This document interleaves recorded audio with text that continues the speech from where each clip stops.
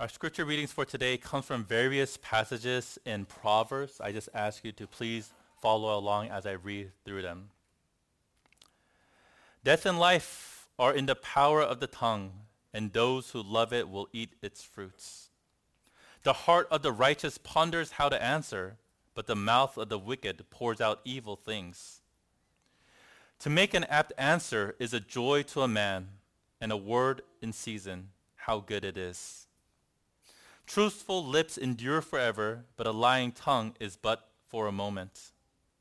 Let another praise you and not your own mouth, a stranger and not your own lips. This is the word of our Lord. Thanks be to God. Amen. Thanks be to God. Good morning, everyone, and welcome to our in-person and live stream service. Want to welcome all of you for joining us today, and especially welcome those of you who are visiting us as our guests. If you're here at the invitation of a mutual friend, coworker, or family member, thank you for granting us your presence both in person as well as online. Before I go ahead and jump into prayer and go ahead into the sermon, I do want to piggyback off one of the announcements that Pastor Charles makes. I know we had a lot of announcements. I do apologize for having to extend one more announcement, and that's the announcement of next Sunday's outdoor service. You know, it was brought to our attention to the leadership of an issue that arose because of next week's service, and that has to do with the fact of the sign-up. And I just want to address that real quickly. But first, let me just say what an encouragement it is to know that more than a month on out, we had our entire sign-up filled in. You know, I almost didn't get a spot myself for my family. And I'm just so encouraged by the enthusiasm of so many in our community because I think it does testify to the love and unity that God has blessed our church with. But with that enthusiasm means that some people who wanted to attend next week's service are not able to because they were not able to sign up. And I want to briefly just talk about why we put a cap at the number that we did, which is 75, and also why we're asking people who did not sign up to not just show up randomly as we heard there might be rumors of.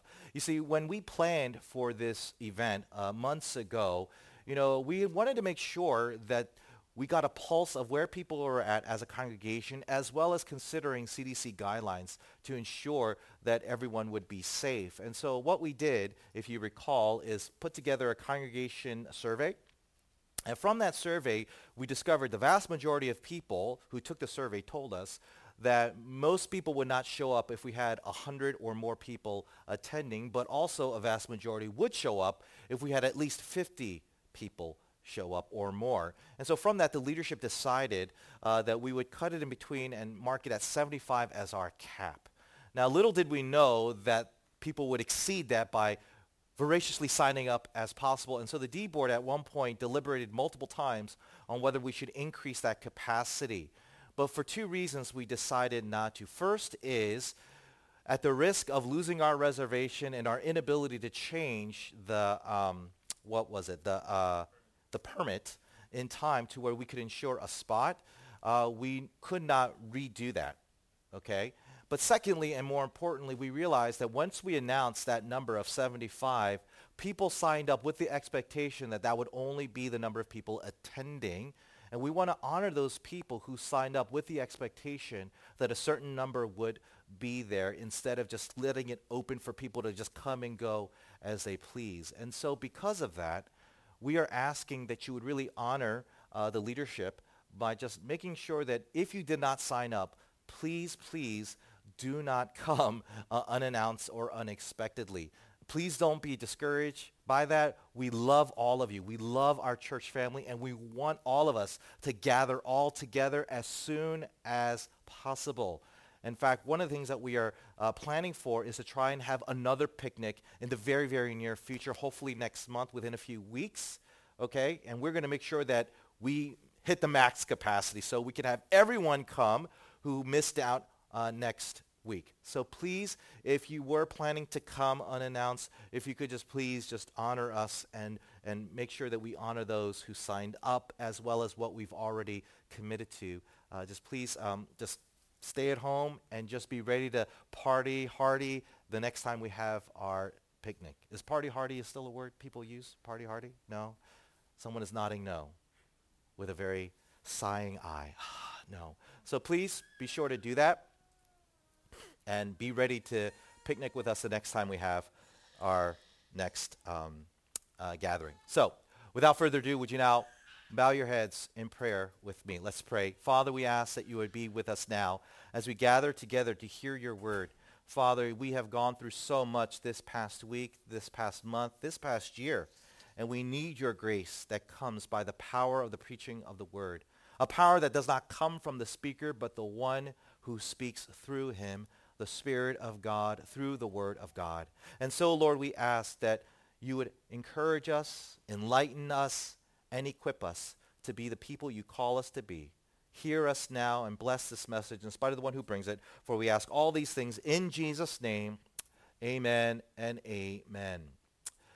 You know, the famed writer Mark Twain once said these words, "I can live for 2 months on a good compliment." I can live for 2 months on a good compliment. Now, of course, that's not literally true. No one can live for 2 months on just a good compliment. Just like no one can live beyond 1 month on just water alone. And yet, nevertheless, what he says here does ring true from a spiritual standpoint.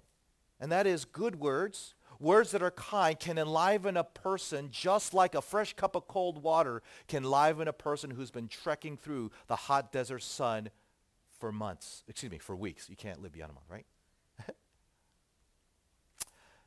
When we speak words that are kind, when we speak words that are uplifting, when we speak words that are encouraging, it emanates joy and peace to the people around us. And as a result, joy and peace come back to us. But conversely, the opposite is true. When you are a person who speaks cruel, unkind, unedifying words, hatred, hostility will emanate out of you. And as a result, hatred and hostility will come back to you. And that, according to the book of Proverbs, is not the way of wisdom. The way of wisdom? Yes, the way of wisdom. What do I mean? Well, let me explain. But first, we're continuing our sermon series through the book of Proverbs entitled The Pursuit of Wisdom. And if you recall from a few sermons back, I defined wisdom as the practical skill of applying knowledge that results in your life being safe, stable, as well as successful and satisfying. Again, wisdom is the practical skill where you apply knowledge to your life that results in your life being safe and stable, as well as successful and satisfying. And one of the things that Proverbs teaches us is that those who are able to master their words to where it speaks good and kind ones is a surefire way of living that kind of life. Now, of course, you don't have to be a reader of Proverbs. You don't even have to be a Christian to agree with that sentiment, because all of us in here have lived long enough to know that how we speak have a direct impact on the kind of life that we live. Consider these words from theologian Paul Tripp as he writes, quote, "Want to learn? Listen and talk. Want to have a relationship? Listen and talk. Want to parent your children? Listen and talk. Want to contribute? Listen and talk. People communicate. It is the nature of our existence. Words affect all the other things we do as human beings." End quote. What's he saying?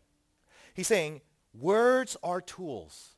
Tools that wisdom uses to build up the kind of life that you want for yourself and for your loved ones. I'm talking about that safe, stable, successful, and satisfying life. And here in the passages that we're going to be looking at in Proverbs today, the author, King Solomon, is going to teach us how we can use these tools to build that very life. And so with that in mind, 3 things I'd like to share with you today. First, we're going to talk about the purpose of the power of words, the purpose of the power of words. Then we're going to talk about the properties our words should have. And then we're going to end it with the person whose words restore. The purpose of the power of our words, the properties our words should have, and finally, the person whose words restore. Let's begin with the first point, the purpose of the power of words. Now, I'm sure all of you in here by now have heard that little nursery rhyme that we're taught in little nursery school, right? Sticks and stones may break my bones, but your words will never hurt me. Or maybe you heard this variety. I'm rubber, you're glue. Whatever you say bounces off me, sticks to you. Right? Ever since we are young, we are taught by our society that words have no real impact, no real influence over our lives. And yet we all know that is utterly untrue, evidenced by the numerous scars that we still carry because of the words that people have spoken to us throughout our lives, right?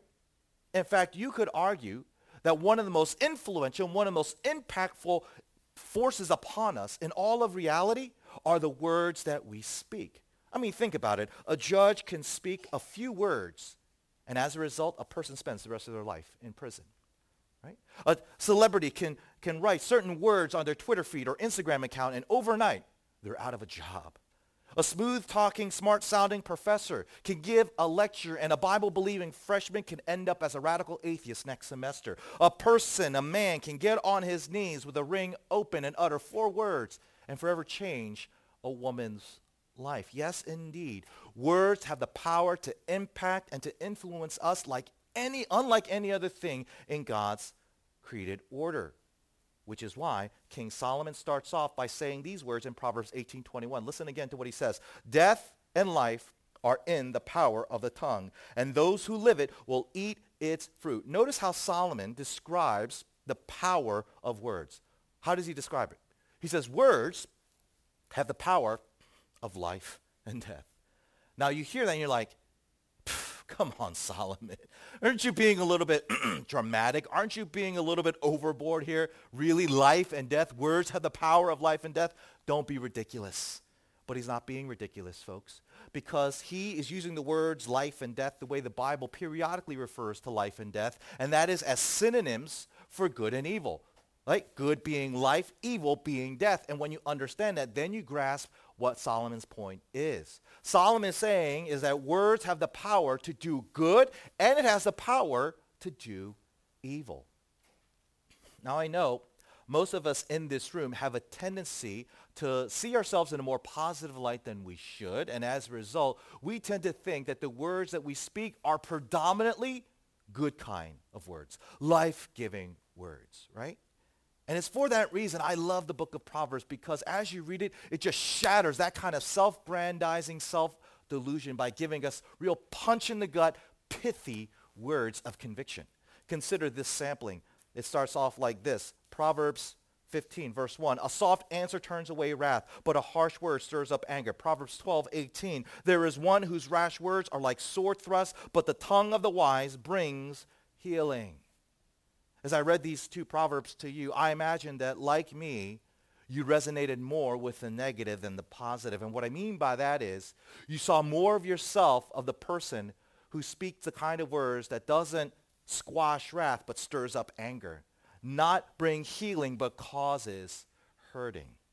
You see, in spite of what we may think of ourselves, in spite of what we may say to others about ourselves, the fact of the matter is we have a bad track history of speaking words that are predominantly evil. Words that bring death. Death to a relationship. Death to a person's esteem. Death to a sense of camaraderie and love. You see? And I'm convinced that one of the main reasons why we have such a bad track history with words is because we don't understand the purpose of the power of our words. Let me say that again. I'm convinced that one of the main reasons why we have such a bad history with our words is because we don't understand the purpose of the power of our words. And so let me remedy that now by telling you what that very purpose is according to the Bible. I draw your attention to Ephesians 4, where in verse 29, the Apostle Paul writes, "Don't use foul or abusive language. Let everything you say be good and helpful, so that your words will be an encouragement to those who hear them." Here, Paul tells us directly what Solomon is telling us indirectly in our Proverbs passages. And that is, the primary purpose of our words is what? Encouragement. Encouragement. Now, I know for those of us who grew up going to church, attending Sunday school, we're familiar with that word, encouragement, or its many varieties. Encouraging, encourager, encourages. But what do we really mean by that word, encouragement?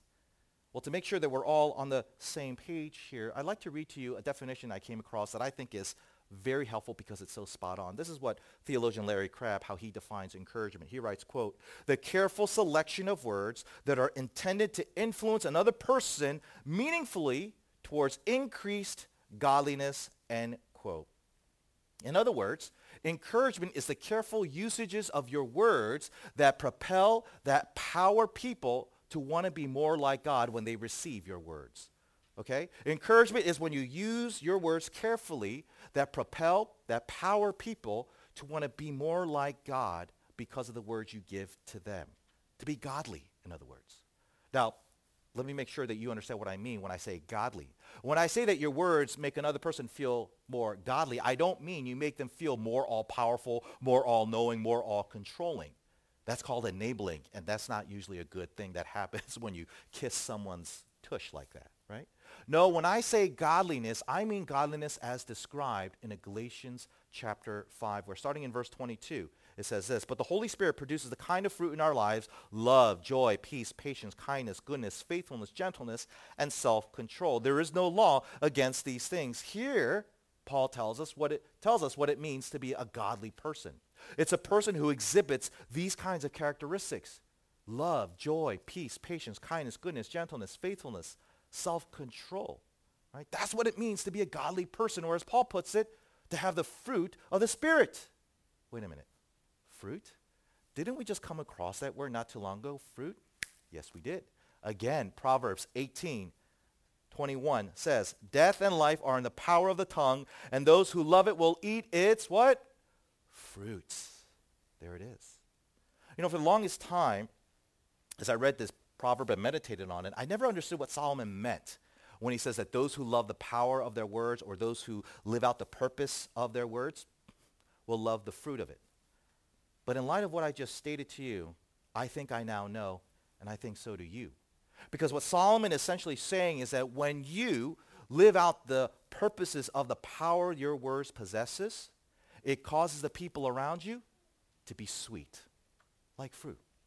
Because as you encourage people with your words, with the kind of words that God designed you to speak exclusively, it will cause people to be more loving, more joyful, more peaceful, more patient, more kind, more faithful, right?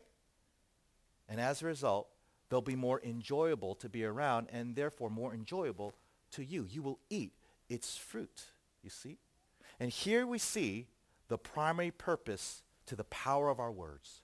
Your words are designed by God so that you can make the people around you be more enjoyable to you. That is the reason why God gave you the power of speech. That is the reason why you're able to talk the way you are, why you have a tongue, so that you would speak words that will create a social atmosphere that will be very sweet and delightful, just like a crisp watermelon on a hot summer day, you see? That is the primary purpose of your words. Now you hear that, and honestly, it sounds challenging. It sounds daunting. It sounds overwhelming. How in the world do we even begin to how to speak in that way that results in that kind of fruit?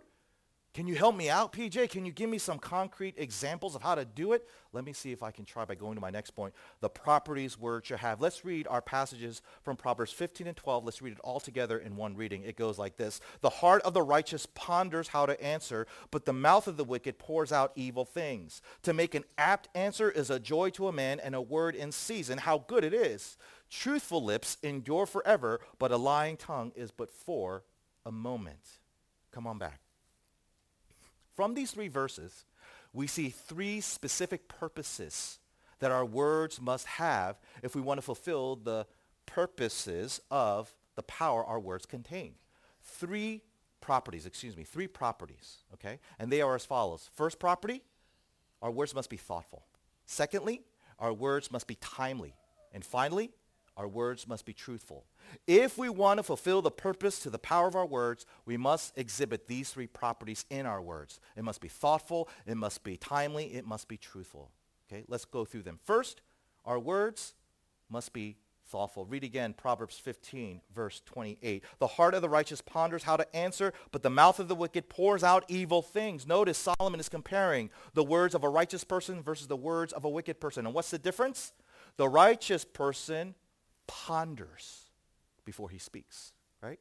He pauses and he ponders what he says before he says it. But the wicked, what do they do with their words? They just pour it out, right? As if there's no filter, there's no restraint, there's no thought and no thinking whatsoever.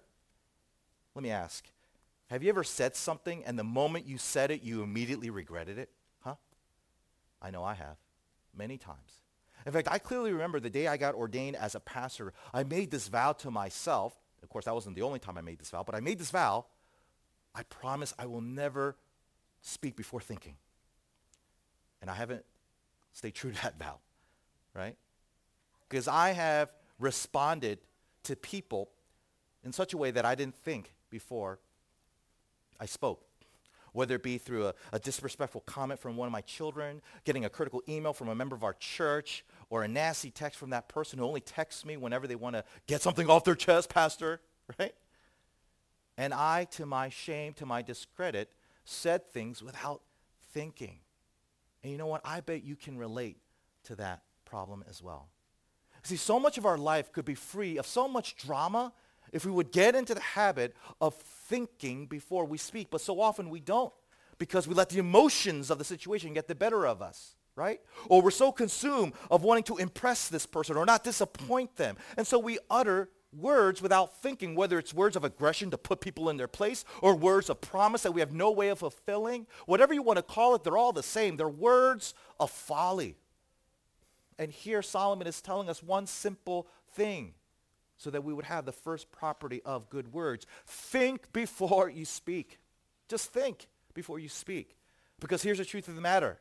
You can never take back words that you say, either through your mouth or through your keyboard, but you can always control the words you say before you say them, audibly or through text. You see? Now let's move on to the second property our words should have, and that's timeliness.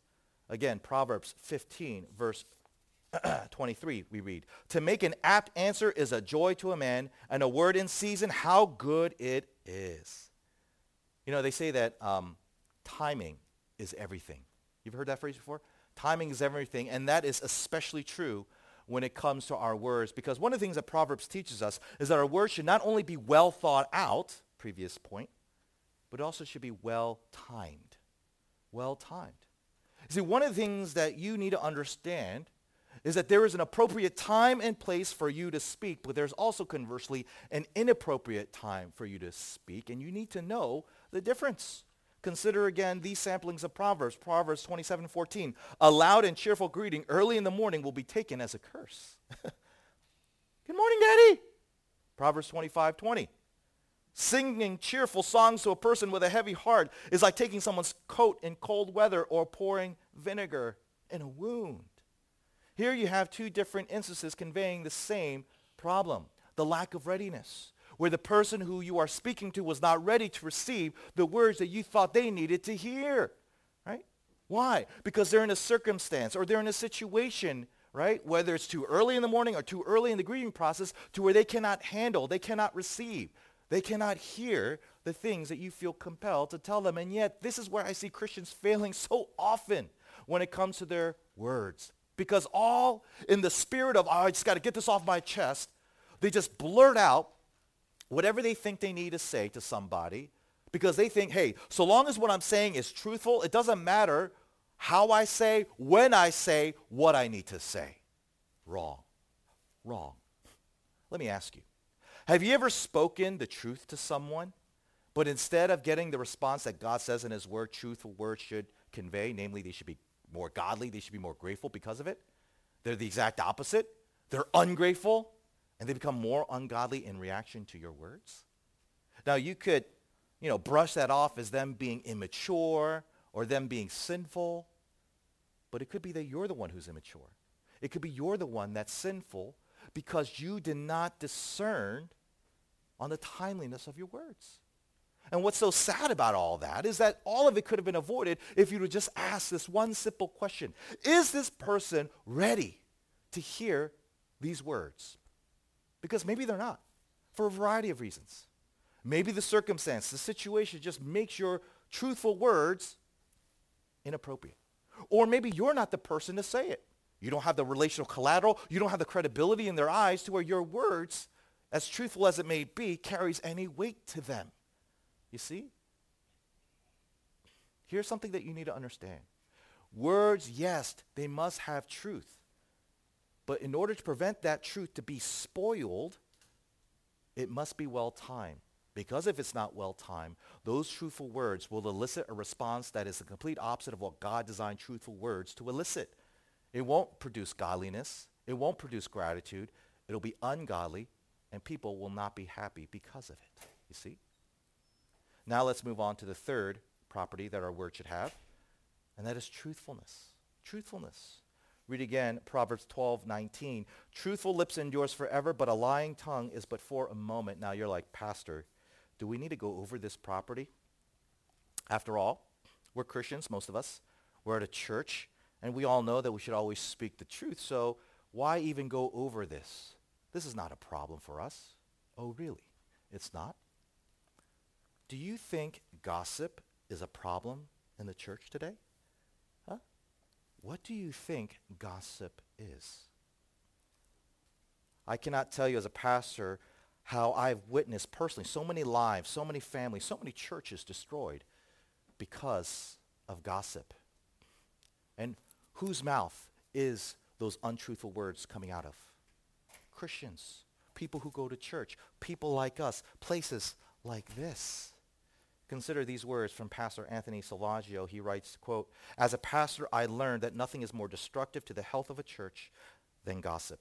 How sadly true is the testimony of Proverbs 16:28. A perverse man stirs up dissension, and a gossip separates close friends. Gossip is inherently destructive to community, destroys relationships, and causes division. It separates close friends.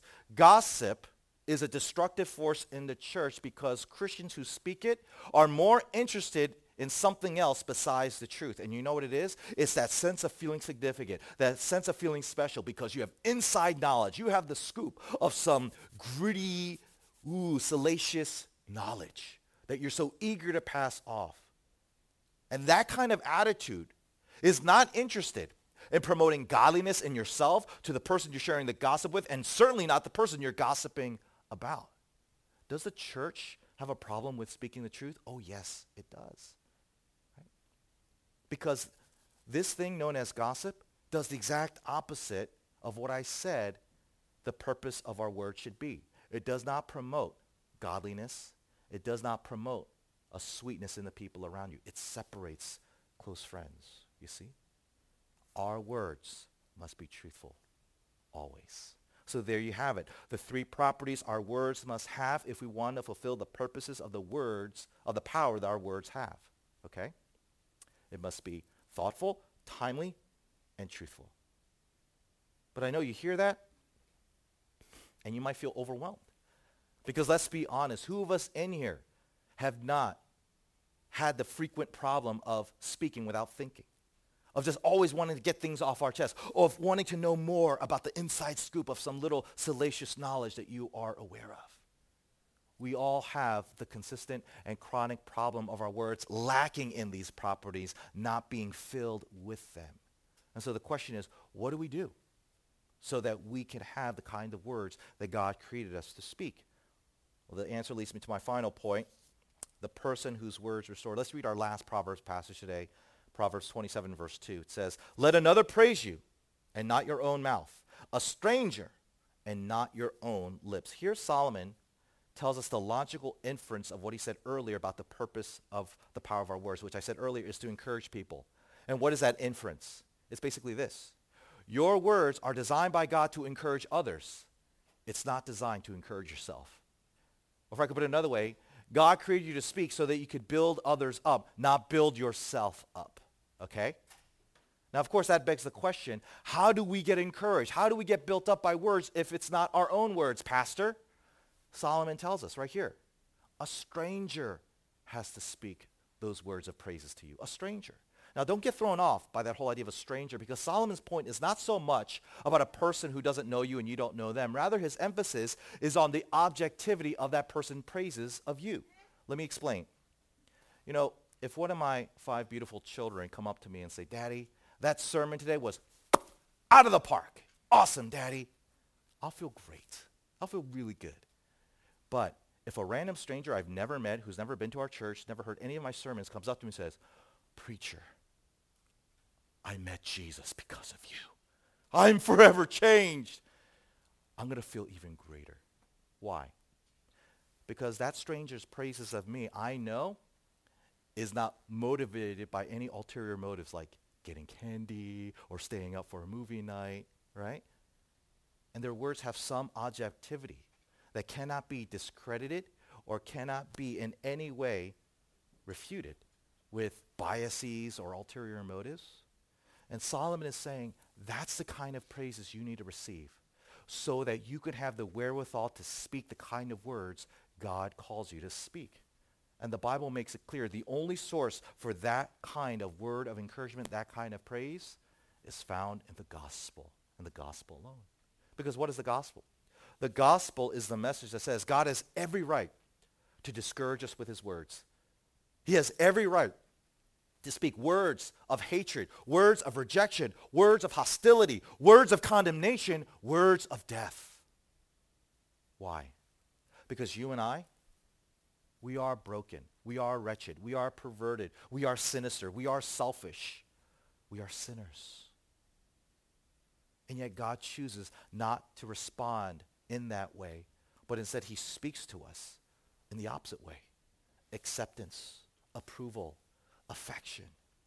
How can God speak to us that way, knowing who we are and knowing what we do and still do? The answer is found in Hebrews chapter 1. Starting in verse 1, we read, "Long ago God spoke many times and in many ways to our ancestors through the prophets. And now in these final days he has spoken to us through his Son. God promised everything to the Son as an inheritance, and through the Son he created the universe. The Son radiates God's own glory and expresses the very character of God, and he sustains everything by the mighty power of his command. When he had cleansed us from our sins, he sat down in the places of honor at the right hand of the majestic God in heaven." According to the book of Hebrews, God is able to speak the way that he does because of Jesus. Because what did Jesus do? Jesus, the eternal Son of God, came into the world to be the mortal human being, Jesus Christ. So why? He could come and pay the full debt, pay the full penalty, suffer the full punishment for all of our sins to those who put their faith in him as their Lord and Savior, so that we would be forgiven, so that our sins would be forever forgotten, and the righteousness that Jesus accrued for himself as he lived the perfect life would be credited to us. And now the Father looks at us the way he looks at his own begotten Son. Perfect, righteous, worthy of praise. And those words of praises cannot be refuted. They cannot be taken aback. They cannot be biased. They are objectively, cosmically, eternally true forever. You see? And when you understand that your God does all this because he loves you, that love changes the property of your words, where they take on the properties that God commands our words to have. Because think about it. Why do people speak without thinking? You know why? It's because of the fear of rejection, right? You get that critical email, you get that mean text, you get that disrespectful sentence, right? And what are those words conveying to you? I reject you. You are reject worthy, right? And so you respond with aggression by trying to put that person back in their place, or you try to respond with appeasing them, making promises you can't keep. But if you have a sense of acceptance that's eternal, that's permanent from the person that really matters, you're not going to fear any rejection, no matter how vicious the words are coming at you. Because you can pause, you can ponder, and one of the things that you ponder is how you're accepted by God through Jesus, and then you can respond with thoughtfulness. Why do people speak with a lack of timeliness? You know why? Because they lack empathy. They're not able to put themselves in the shoes of another person to where they could say to themselves, if I was this person, would I be able to hear what I want to say to them, right? But when you remember the gospel literally tells us that Jesus took our place, literally, to suffer for our sins, now you have an example to follow. Now you have a model to imitate to how you can be empathetic towards others, where you, like Jesus, can take the place of another and position yourself and say, okay, if I was this person, right, what would I think? How would I feel if I said these words that I'm thinking of saying to them? You see? Why do people gossip? I already told you. Because this knowledge they have makes them feel special, makes them feel significant. But when you know that it's the knowledge of the gospel that gives you the greatest significance, the greatest status, you're not going to be tempted with inferior, imitative forms of status that you get through the knowledge of gossip. And so you refrain and you promote unity, you promote love. Don't you see it is only through the gospel that our words are able to fulfill the properties they are to have, so that we can create a social environment that is sweet for everyone. that is encouraging, that is enjoyable for everyone. You see?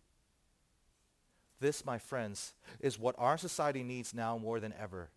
Because in a world that is eager to curse, that is eager to cancel, that is eager to condemn, the world is in need of a society that can show an alternative where words actually bring life, not death. The question I have for you, NCF, is, are you speaking those words? Let's pray. Father, we all understand that words carry impact and weight. And yet so often, Father, we don't see the significance of that, and we become very careless in our words.